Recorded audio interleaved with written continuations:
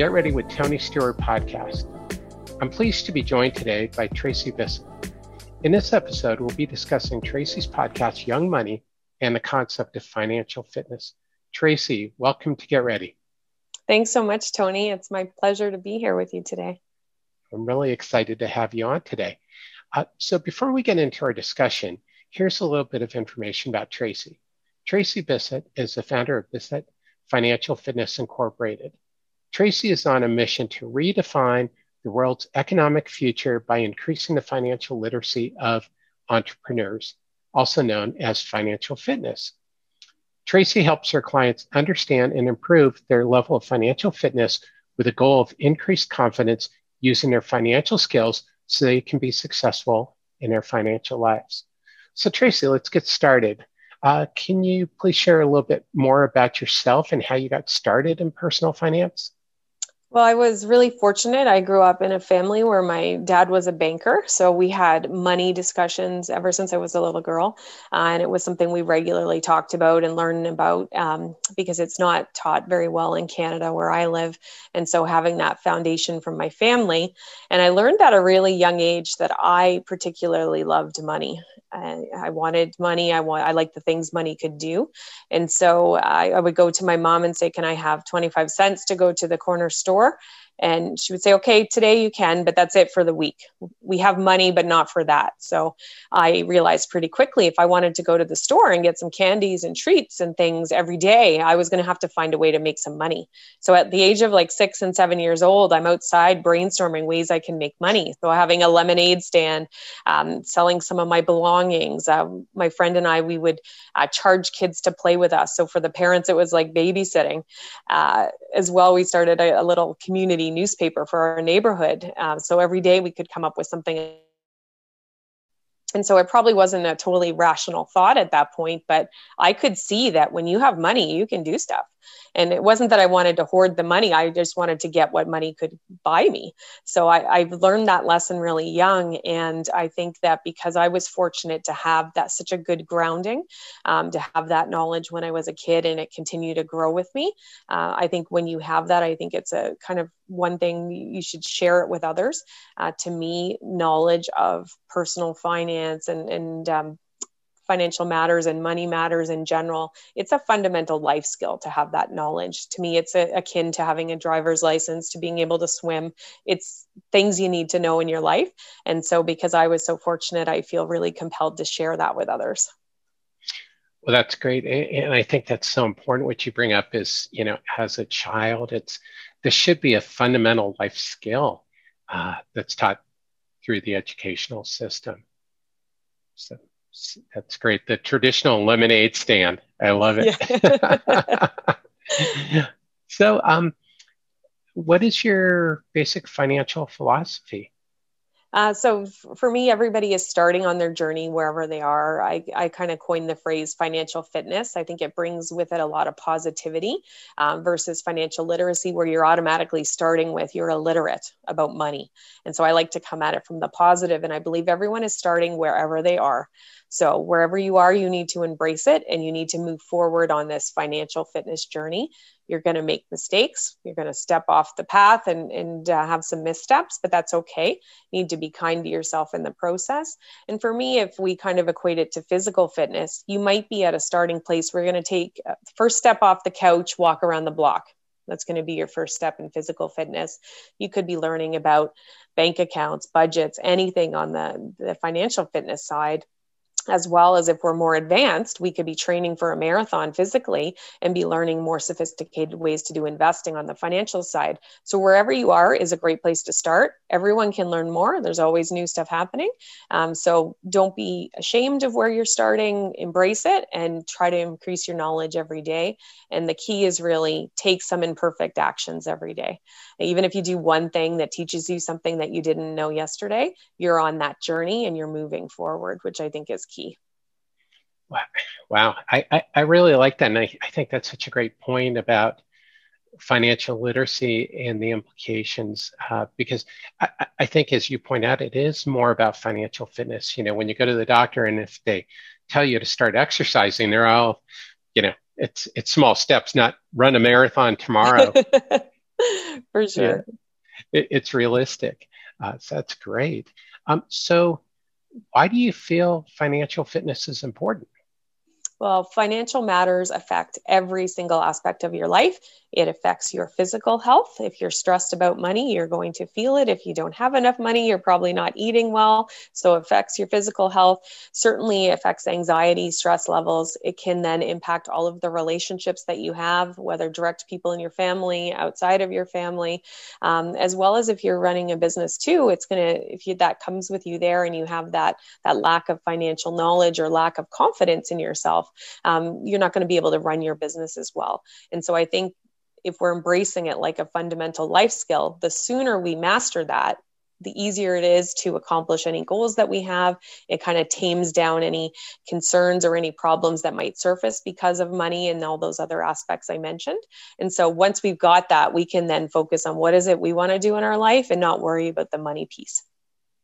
That's great. That's so important. I love what you're saying. I love this outlook because it's a little bit different than most people in the financial literacy community. And I think that's great is that, it's important because different people learn in different ways. So it's great that you present something a little bit different than the traditional model. So that's fantastic. So you're doing some great work with your podcast. Do you want to share a little bit about your podcast, Young Money?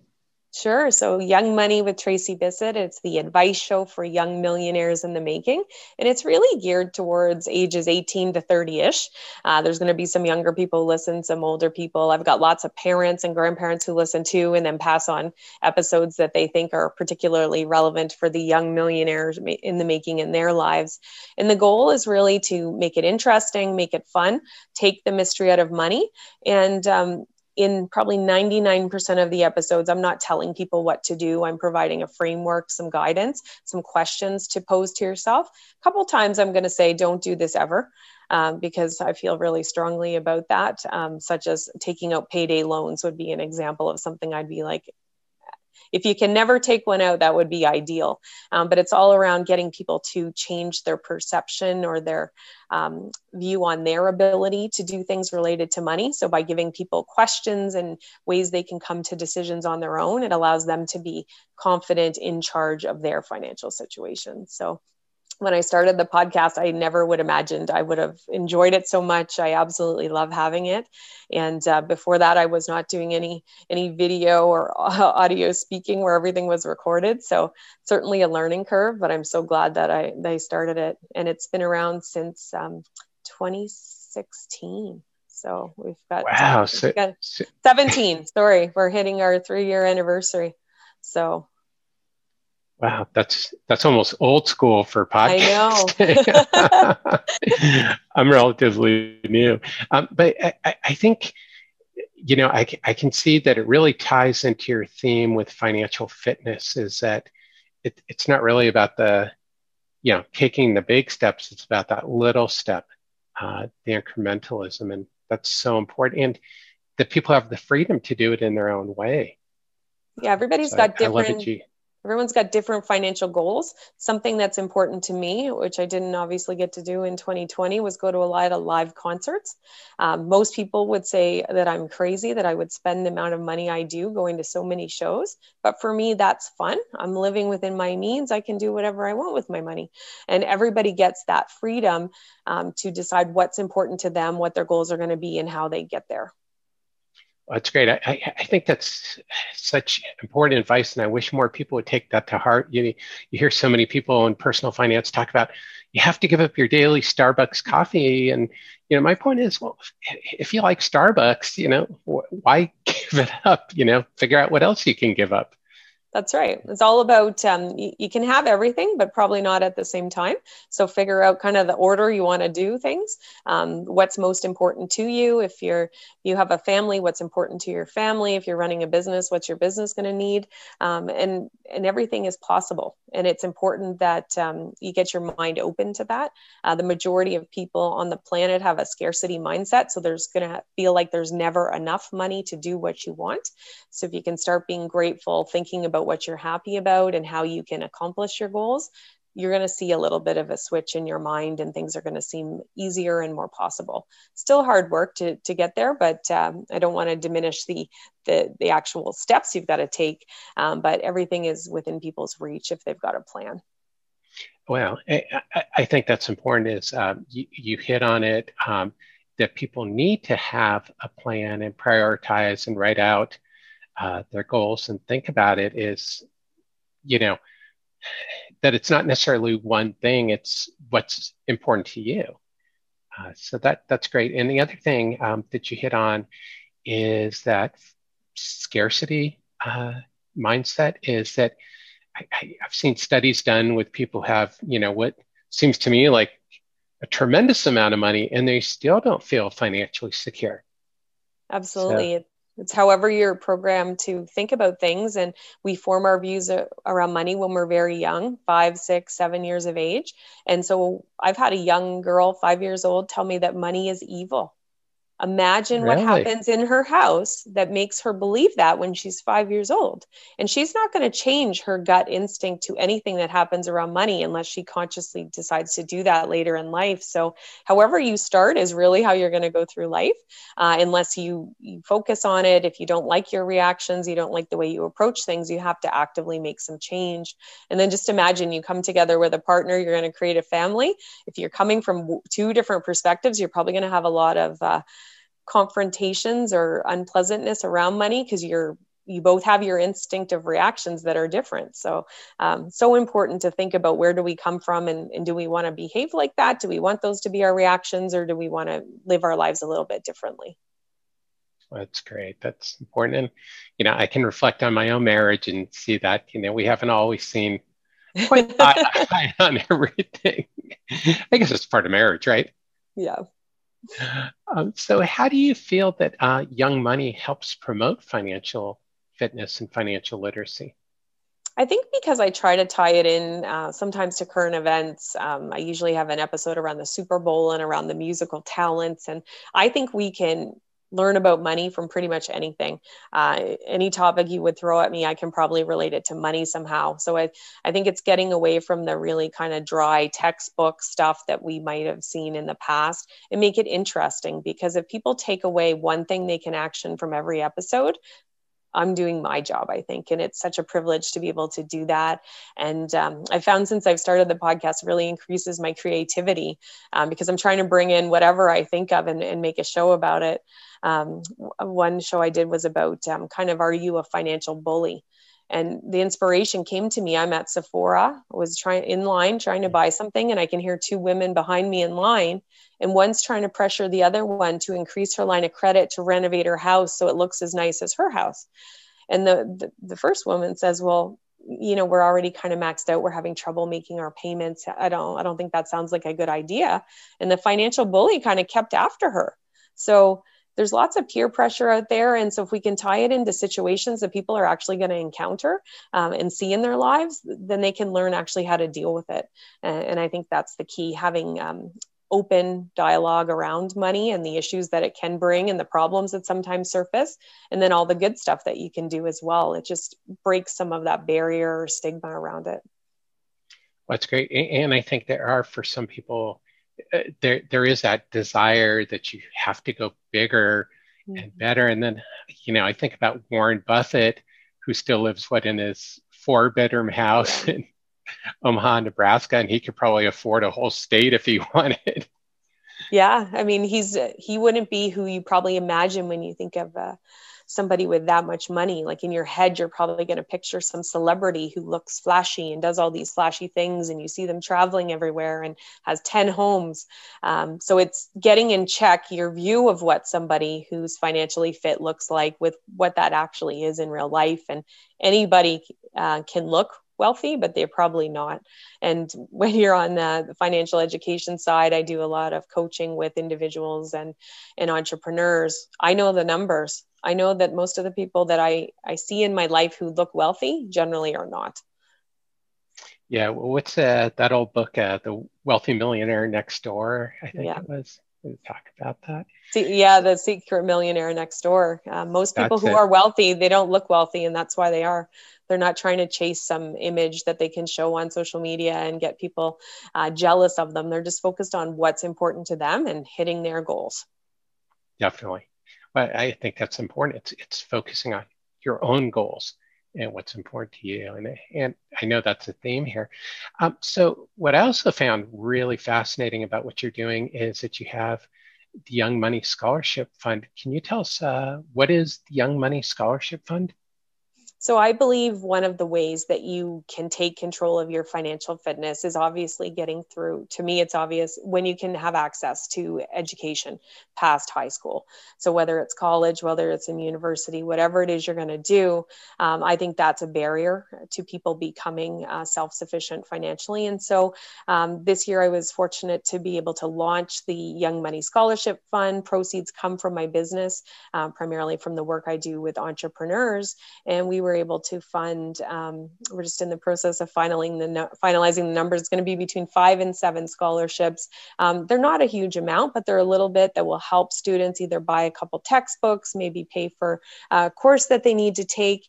And for me, the key criteria, because I think if you're going to have a great life, you're giving back to others as well, whether it's with your time, your talent, or your treasures or your money. It doesn't need to be with money. So the essay question I asked them was, tell me in 250 words how you've helped someone accomplish their goal, because it was important to me that somebody be able to access that fund was having similar values to me, as well as sharing a little bit of information about what they're going to do in their life. And so it wasn't for the students with the highest grades or the most volunteer hours or by financial need, but where kind of the values aligned with me and my company. So really excited. It's going to continue.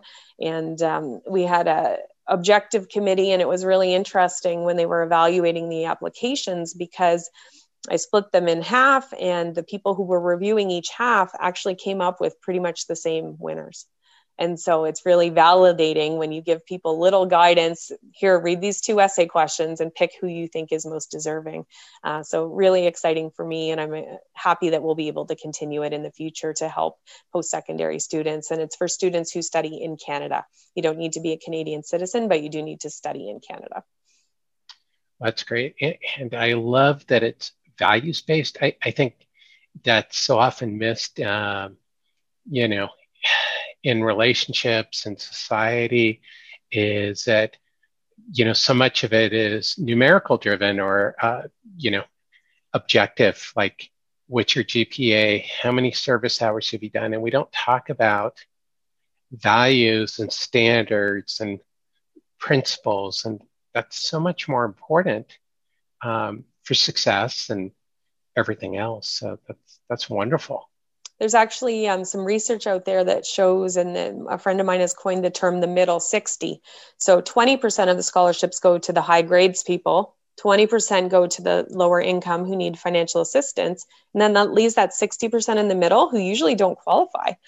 So I was trying to get money into the hands of people who probably they didn't qualify for financial assistance, but everyone can use some, and kind of come at it from that values angle, like you mentioned.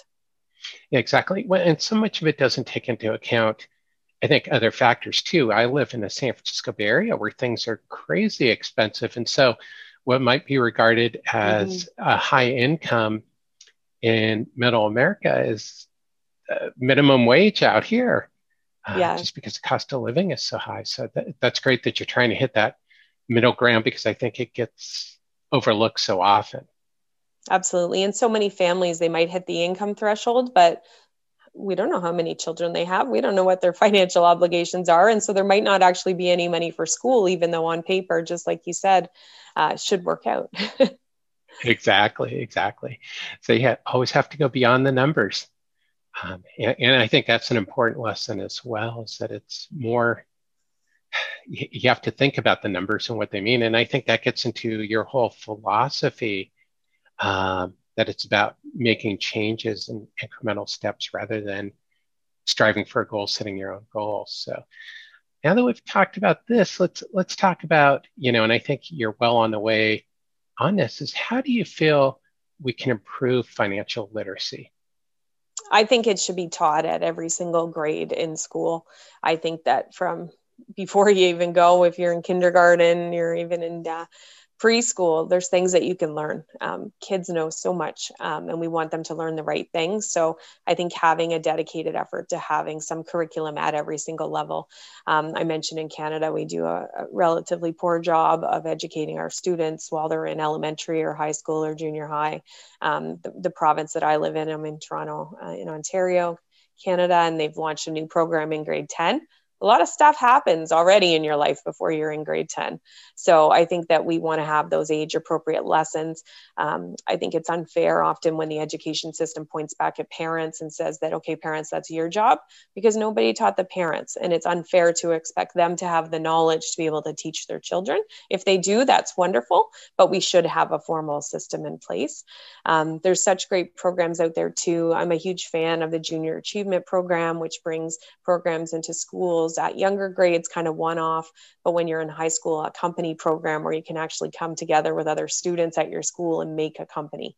And for me, I was involved with that, and that was pretty eye-opening. It fueled kind of my interest in entrepreneurship. It taught me how to do sales. We had some really stupid products that we sold, I have to say, back in the day, but I went around and I tried to sell them, and people would buy them. And I don't think they bought them because they were the greatest products. I persuaded them. So all those kinds of skills that will help you have a productive life, it all comes when you have that exposure to and confidence in and around money. So start with the education system is where I'd like to see reform. And then if there's other organizations like Junior Achievement, get involved with them. For anybody who's listening, if you have kids, get them involved as soon as they can so they can get exposed. And they're going to come back to you with questions, and it's okay to say you don't know, and you guys can learn together. That's great. That's wonderful. Is that financial literacy should be woven through curriculum, and we have the same problem in the United States. It's not part of the educational system. It's sort of hodgepodge. Maybe it's taught in a math class here or there, but for such a core skill, it really should be part of the training. But yeah, I think we have a ways to go on that one, unfortunately. Yeah, but we'll keep the dialogue going and get people interested in it and try to make change as we go forward. Yep. I guess just like your plan, it's all incremental. Yeah. With that, we could have a wholesale change that would be welcome, but I don't think one individual has got the power to do that necessarily. Yeah, definitely. Unfortunately not. So what's your number one tip on being financially prepared? It is to take those small forward actions and to be kind to yourself in the process. So try to learn something new every day. We've never been in a better age to learn about money, about personal finance, about business finance. There are so many different podcasts out there, just like this one. There are blogs, there are YouTube videos. Like, go and find somebody that you connect with and that you understand them. If people tune into my podcast and maybe I'm not the right fit for them, I'm okay with that. They're going to go and find somebody who does speak in a way that they get. And so find that person for you.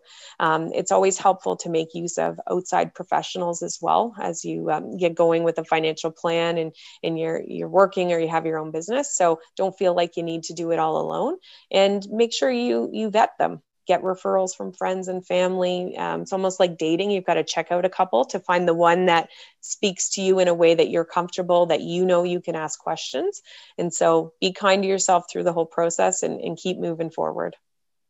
Yeah, well, education is always at its core. But what I really like about what you said, and what I'm trying to do with this podcast now is by talking to so many financial literacy thought leaders, is so people can listen to thought leaders and get a sense of who fits our style. Because, somebody might say, hey, financial fitness really motivates me. I love the concept.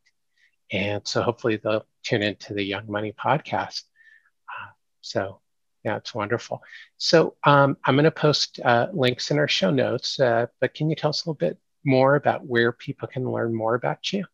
Absolutely. And so, because I've talked about all this forward action, I do have a gift for your audience.